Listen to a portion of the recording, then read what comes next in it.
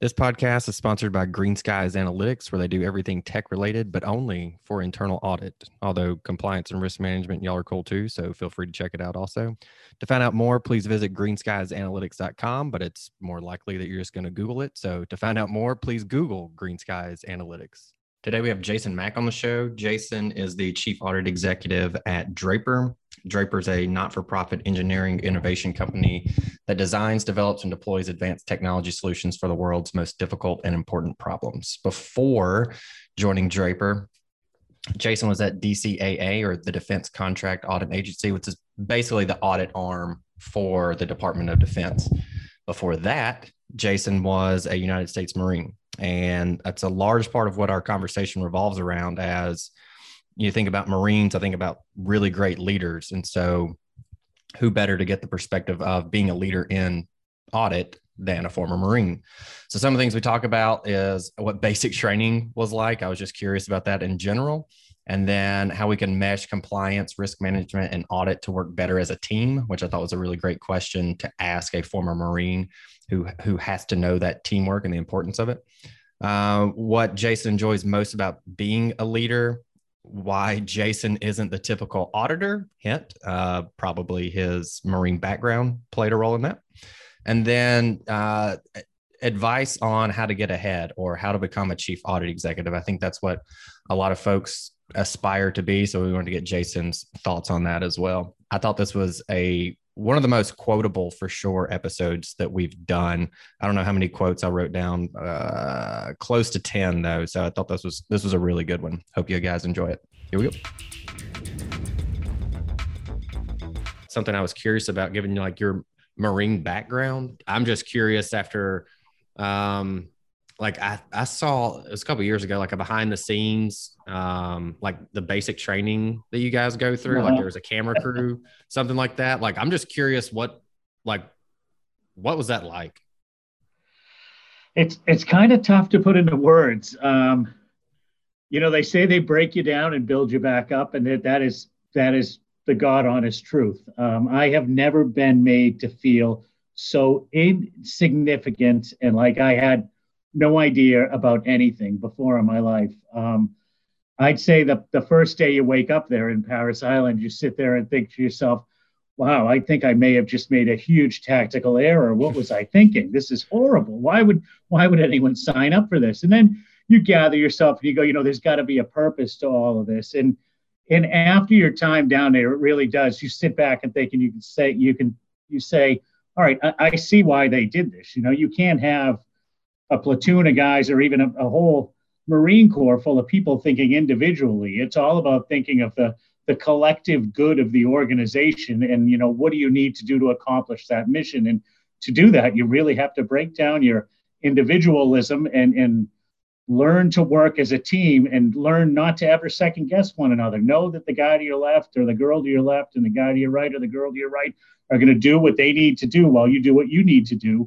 And you also need to be prepared to take whoever's giving you the orders. You need to be ready to step into their shoes in a moment's notice. So it's really about developing situational awareness and the ability to execute tasks without second guessing anything. And just moving forward, I mean, no sane person is going to advance towards machine gun fire.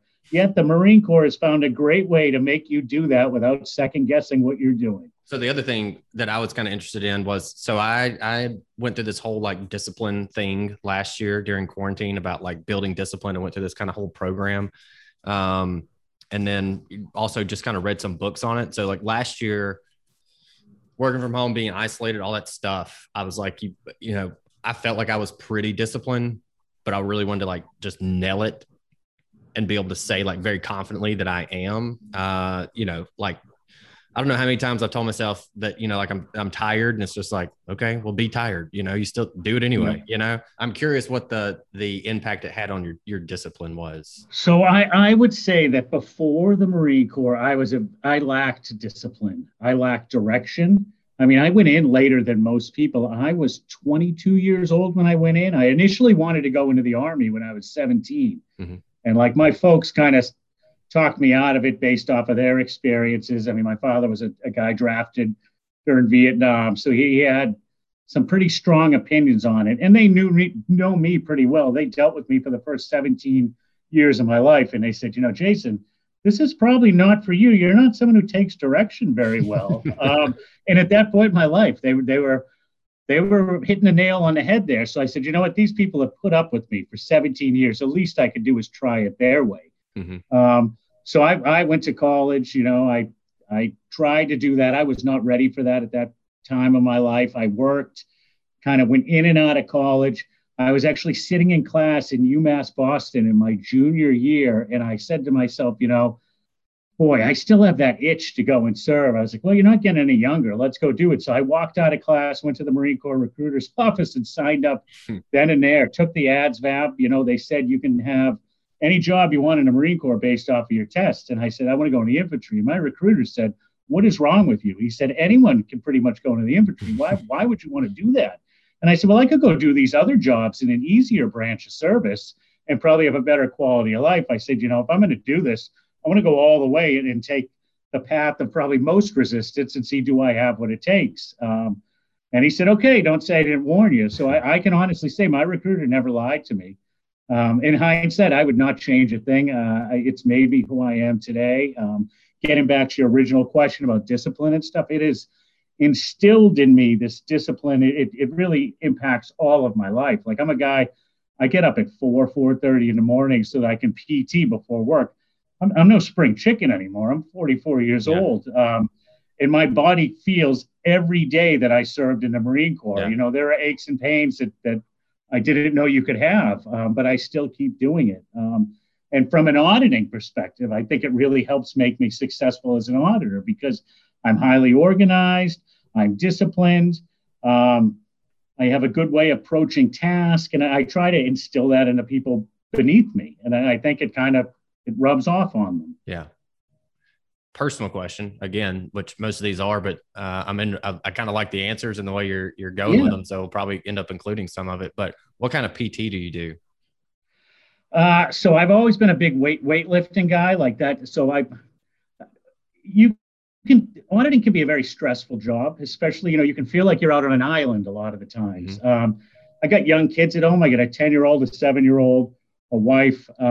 If I don't have an outlet for my stress, I can be a real miserable person to be around, and nobody wants that. So for PT, I do probably 30 minutes to an hour of weightlifting, and then at a minimum, I will do 30 minutes of some type of running. It'll either be a 3-mile run. I will not run anything less than 3 miles if I'm running like a pace, or I'll do interval running for 30 minutes where I'll do like a all-out sprint for 60 seconds, then a 2-minute kind of slow jog, and just repeat that cycle for 30 minutes straight. And I do that Monday through Friday. Like, I'll do Monday, Wednesday, Friday, 3-mile run, Tuesday, Thursday, interval runs. Saturday, I'll run somewhere from 5 to 10 miles.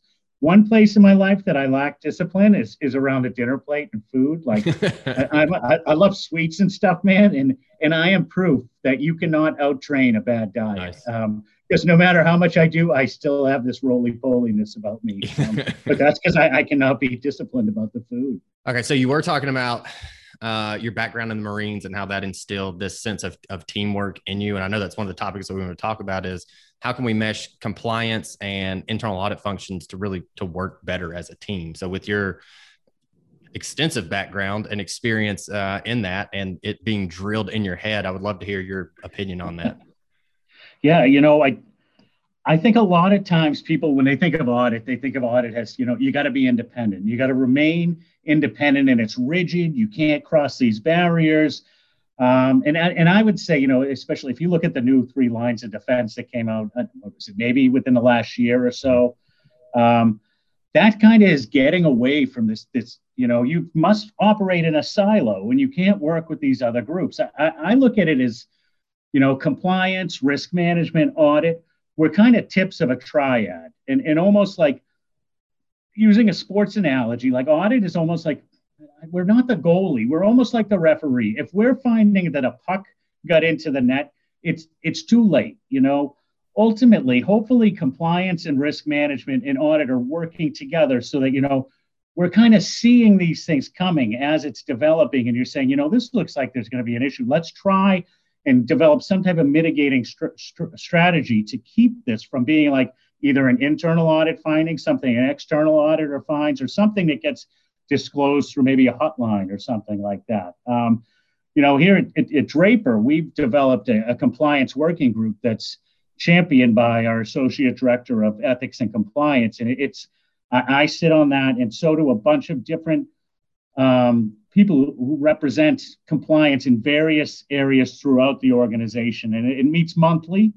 And the plan is, you talk about the issues as they're coming up. And I was clear from the beginning. I said, I can't tell you guys how to do things as audit, because that's a clear violation of my independence here. I go, but what I can do as we talk through these issues, I can tell you trends that I'm seeing in our audit reports. I can offer suggestions on ways to strengthen controls around things and stuff. And you guys, as management, you can choose to adopt those. You can choose to ignore them, but we should have this ongoing discussion of what can we do to protect the organization? How do we make sure that, the business has the controls and protections in place so that they can meet their business objectives without being overly burdensome? The last thing I want to do is put in some type of process or control that makes people doing their jobs a nightmare, or it makes their jobs impossible. It defeats the purpose. Yeah, it's kind of a theme I've heard, I guess that we've heard over the past few episodes is we make a recommendation, but we really need to consider the impact on business operations when we do that. If we make a recommendation and they go, well, yeah, we can do that, but we're either going to have to hire somebody full time, or, it's just going to be a huge burden. What's the best fit for mitigating that risk relative to the resources that we have, and working with them to get that. So it's good to kind of hear that theme continue to come out, over the past couple of weeks. Yeah, I've talked a lot lately with my team about, we're going to have findings where, the only solution to these findings, it's going to cost money, or it's going to cost resources in terms of hiring additional heads. Neither of those might be a reality. And I said, what I want you to do is work with the business unit to talk about other ways to kind of mitigate these risks. That there are solutions that maybe they're not the ideal solution, but they're probably the most practical solution at this time. You're not trying to get the risk down to zero. You're never going to make a risk totally eliminate. What you want to do is have a balance. Is the risk at a level that management can accept and deal with, and still be able to get their job done without some undue harm happening to the company? Yeah. And when it comes to working with compliance, risk management functions, really, communication is the key. Much like everything else, it should be constant communication. We should be picking up the phone, talking to each other. Email is a wonderful thing for quick transmission of data and stuff, but there's a lot to be said about face-to-face conversation, and even talking on this old archaic thing that we call a phone. I just think that something more happens when you communicate that way rather than firing off an email. So then I guess also with your Marine background, there's a lot of leadership that also goes into that, being a leader and being the leader of your internal auditor function. What do you enjoy the most about leading your team? So I love developing people. And ever since I was like a supervisor when I used to work for DCAA, one of the greatest joys I get is developing auditors, watching them grow. When I first became a supervisor, made the jump from auditor to supervisor, one of the things I'll never forget, I was asked in the interview process for that is why do you want to be a supervisor? And that's kind of a canned question that people ask all the way as you move up the management chain.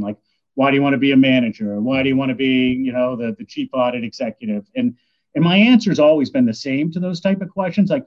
I want to be able to make an impact. I want to make an impact on people. And I said, as an auditor, all I could impact was myself and what I do. As a supervisor, I can impact a team of auditors and I can make a difference with them. As a manager, I could impact an office full of auditors and help that.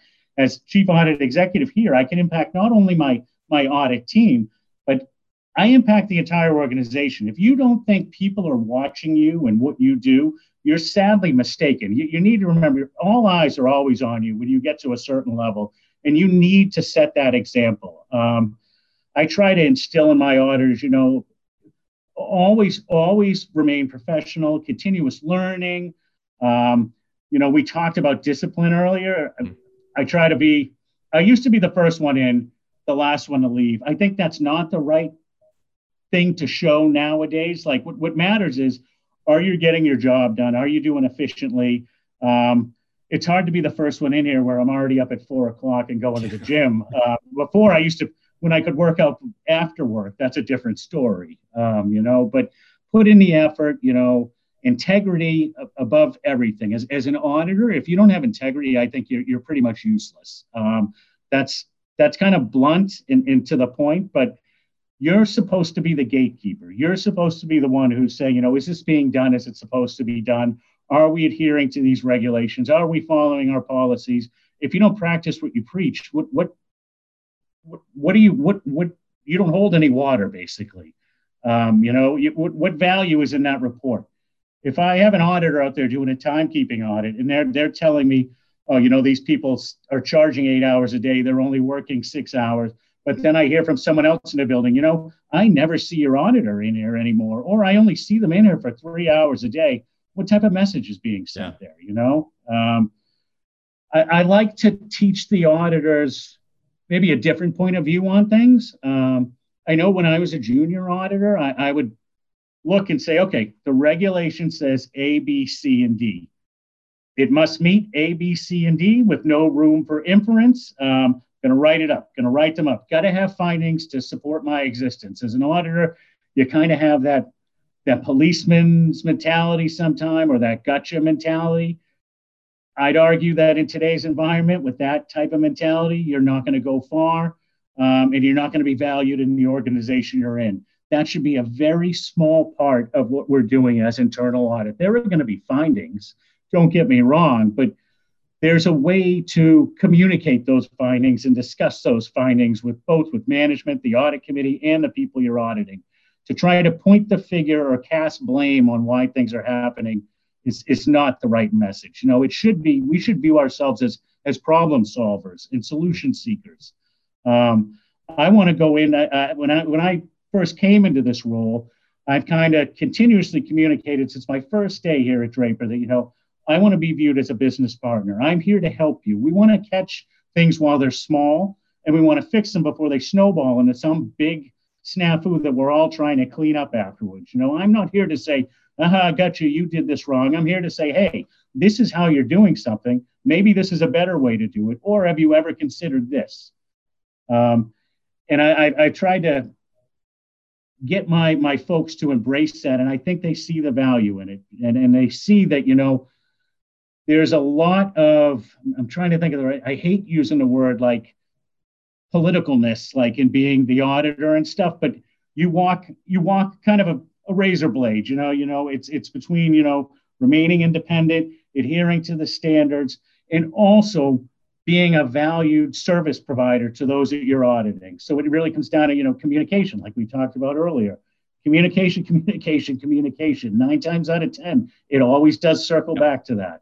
One thing I wanted to, you had asked about, like, in my role being a leader and stuff. One thing I did not touch upon that I think is important is on paper, I'm a leader to the group here, the internal audit group, but I also, my role gives me the opportunity to really interact a lot with the C-suite, and the other real senior leaders in the organization. And I would tell you that I think I'm viewed as a peer with them, and they value. I bring a different perspective to things that I think sometimes would get lost if I didn't have a seat at the table with them, and I think that's very valued. So in a way, we kind of lead one another almost. I don't know if that makes sense what I'm saying, but I'm afforded that. That is one of the greatest things I think about this role is being able to have that interaction, to have that influence, and to know that you are really being a change agent like you're supposed to be. Yeah, I think that's one of the things I like most about audit is we get to hit kind of everything, especially like at a CAE level. And then you have the interactions with everyone there. And really is, somebody actually put it to me the other day. They asked, what is internal audit? And I, gave them kind of my spiel, and they said, the way I've thought about it is we're the eyes and ears of the board. And I thought that was kind of an interesting way to put it. And when you're the eyes and ears of the board, you definitely can create some change and be that change agent like you talked about. So that's a big piece of what I like about the profession also. So when we talked previously, you said that you weren't the typical auditor. And then you kind of started to go into it a little bit. And I said, wait, let's just save that. Like I'm very interested to hear your answer to that. So let me throw that to you. So you said you weren't the typical auditor. Why is that? So if you were to go back, I don't know, 18, 20 years and ever tell me I was going to be an auditor, I'd say, I'm not going to go work for the IRS, Yeah, because that's all I envision auditors doing. Like they're a bunch of bean counters. right. I don't want to work in an office. That is not who I am at all. I said, well, I'll have some outdoor job. It's funny because now that I look back on things, this is really probably the best profession for me. It really dovetails a lot into kind of, like we were talking earlier about the Marine Corps and stuff, like the values and stuff I learned in the Marine Corps really tie themselves well into auditing. Auditing it's a white collar kind of profession. I don't consider myself a white collar person. If anything, I'm more of a blue collar person. And I think that's largely due to kind of my upbringing, kind of the path I've taken in life, which was not your traditional path. I'm someone who pretty much worked full time through college, while getting like a couple bachelor's degrees, a master's degree. Same thing with my certifications. I've never had the opportunity to just say, okay, I get to just study and not work. I don't know what that is like. I think that's helped instill the work ethic I have in me, though. Like I mentioned to you earlier, there's no middle ground with me. It's either 0 or 10. Like, and when I commit to something, there is no turning back. I jump in 2 feet in the fire, and I'm going to get it done come hell or high water. And I'm going to make mistakes along the way, but I think, that you can't be afraid. As an auditors are usually afraid to make mistakes. We're very risk averse people. Mm-hmm.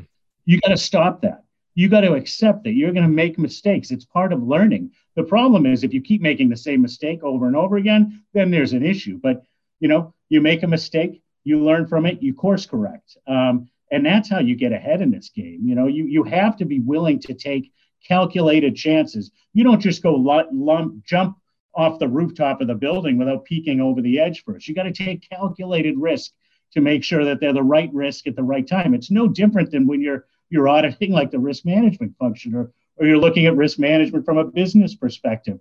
Businesses need to make calculated risk to be successful. It's no different in your personal life. When I said, I'm far from your typical auditor, I maybe I come across more polished than I think I am, but I think I'm a little bit rough around the edges. If I were to roll up these sleeves, I have like Marine Corps tattoos all along one arm and a bunch of skulls and stuff on this arm. It's not what you envision when you think of an auditor, which I think that maybe just goes back to kind of when you look at society in general, there's a lot of stereotypes about professions and people, which is kind of it's a sad state of affairs, because when you look at what makes an organization strong, what makes a team strong, it's a diversity. Yeah. You need diversity in people's backgrounds and diversity in their every successful organization needs to have a diverse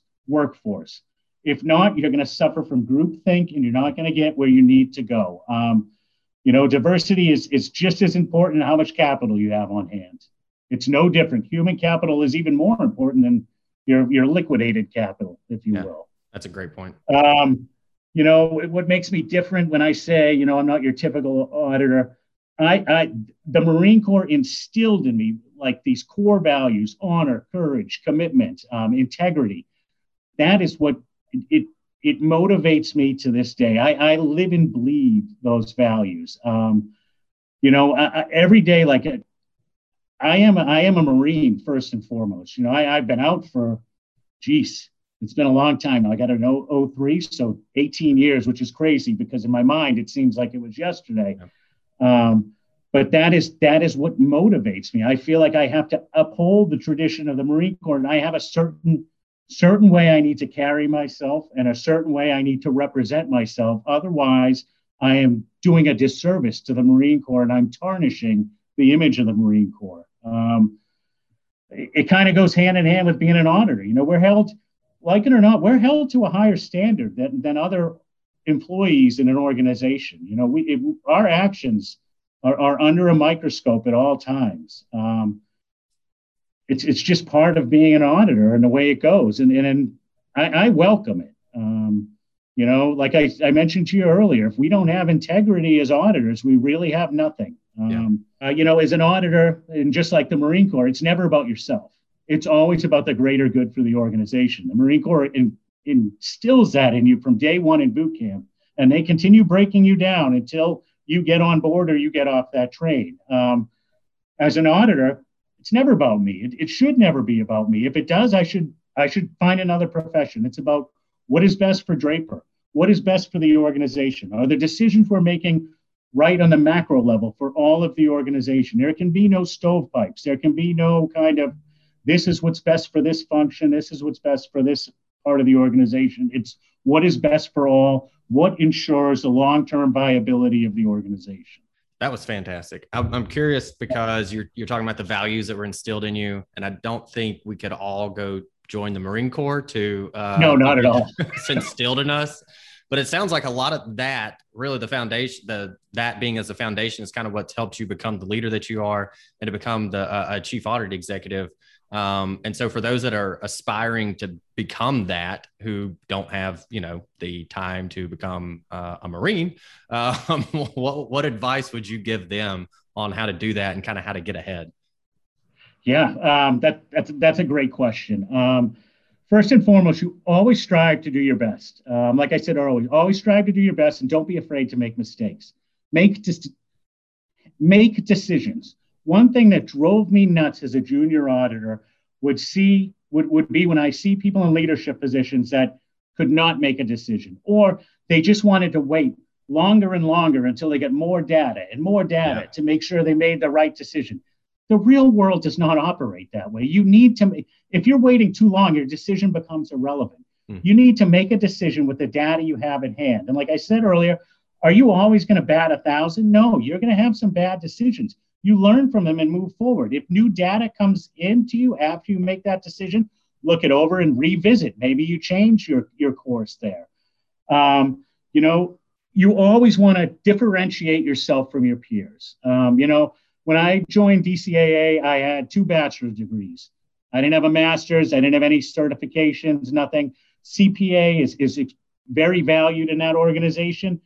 I had a young kid at the time, a baby. I said, there's no way I can study for the CPA. That's like a year of your life you need to dedicate, you know? And I just, it wasn't a reality. So I said, you know, what are some other things I could do? I could get the certified government auditing professional certification. So I did that. I could get a master's degree. I did that. I've gotten my CIA, my CRMA, my CFE. All of those have happened since I've been working at Draper. Never become comfortable. The day you become comfortable is the day you will stop being able to be competitive with your peers. You know, comfort kills. You need to keep moving, keep striving for the best. We talked earlier about communication, getting ahead and being successful. Develop a coalition of people you look up to, you know, find supervisors, managers, those that are in the positions you want to move up to that you admire and look up to. Take pieces of them, take the best of what you see in them and adapt it to what you do every day. I would not be sitting where I am today if it was not for a great bunch of leaders in the Marine Corps, in DCAA, in Draper, in my personal life. I try to pull positive things from everybody and say, you know, what can I learn from this person? Never stop learning. Keep learning and keep trying to make a difference. A lot of getting where I am is luck plays a part. I'm not going to lie to you. It's the right place, the right time, the right opportunity, and not being afraid to take that opportunity. I had been with DCAA for almost 14 years when I was approached about this position I'm in now at Draper. As a government employee, you have a certain level of not protection, but job security, you know, where you don't have to worry, you know, are they going to lay me off tomorrow? If you're doing your job, there's really no need to worry about getting let go. Where, you know, in the private sector, that can just happen. Places reorganize, things happen. You also hear I heard a lot when I was with DCAA that, when you leave and go to the private sector, that you're going to work 60, 70 hours a week. That's the way it is out in industry. It's no different in the Marine Corps. I would hear all the time, you get out of the Marine Corps, you're going to go, you want fries with that. That's what your future will be. You need to stay in the Marine Corps. That's like hammered home. I can't tell you how many first sergeants and staff sergeants would say, you better practice saying, do you want fries with that? Because there's no future for you outside of the Marine Corps. I guess they were probably wrong, or they're just that's a misguided attempt to motivate you to stay in. I'm an auditor. I got presented this chance. I analyzed it for a good couple of weeks, and I said, you know what? I was at a point in my career where, if you don't leave the government, it makes no sense to leave another few years later. You got to stay for the duration, and you just embrace it and try to become an SES or do everything you need to get ahead in that game. I said, I'm at the point now. Let's take the risk. Let's see what it's like. This is a heck of an opportunity at an outstanding company that I knew a lot about from my time with DCAA. These opportunities don't come around that often. Let's jump on it. No regrets whatsoever. Best decision I've ever made.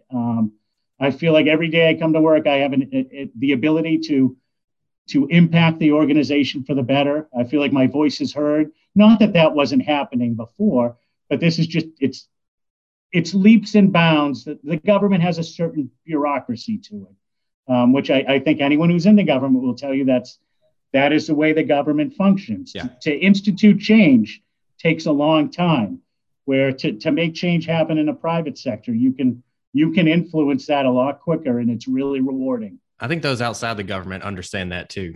Yeah. Oh, yeah.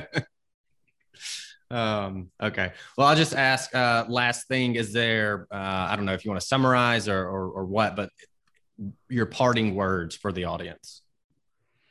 Parting words would be, I want to thank you, Trent, for letting me come on the Audit Podcast. I don't know if everybody knows this, but I had never listened to a podcast until I saw like a 2-minute soundbite of one of yours on LinkedIn. And I said, gee, maybe it's time for me to enter the 21st century now and figure out how to make this happen. I've always wanted to. I never took the time to sit down and say, how the heck do I get these things on my smartwatch so I can listen to them when I'm running? But now you've kind of created this monster where I've got a whole list of them. It's been great. And just to circle back when we're talking about stuff, I would just reiterate, if you want to be successful in the auditing game, you got to be a good communicator, make smart, educated risk decisions, practice differentiating yourself from your peers, do what it needs to do to stick out. There's tons of auditors out there. What is the reason you should move up to the supervisor versus your colleague next to you? Look for ways to differentiate yourself and look for people to emulate. Take the best of everyone you come in contact with and learn from them. Don't be afraid to ask for help. That's probably the biggest thing there, I would say. I ask people for help all the time, and I admit when I'm wrong, and I'll be the first to say, hey, look, I'm not an expert in this, but this is my opinion. I would go find an expert if you want a true answer to it. Yeah. I probably start most conversations with, I'm not an expert in this, but yeah, exactly. You're the expert here, but so anyway. As auditors, we're kind of jack of all trades, masters of none almost. Yeah. All right, Jason, I appreciate your time a ton. Glad that we got to introduce you to the podcasting world as a listener and as a guest, and certainly appreciate your background, your Marine background, and how that's shaped you and the guidance that you're able to kind of throw out there to the audience. So thank you very much for coming on. It was fantastic having you. Thank you. My pleasure. Stay safe. Stay well. If you enjoyed the podcast, would you please consider leaving a rating on iTunes or whatever platform you're listening on right now? It really makes a difference in helping to convince hard-to-get guests to come on the show. I did it, and it only took me 16 seconds to give myself a 5-star rating, so it shouldn't take too much longer than that. Thank you very much for listening.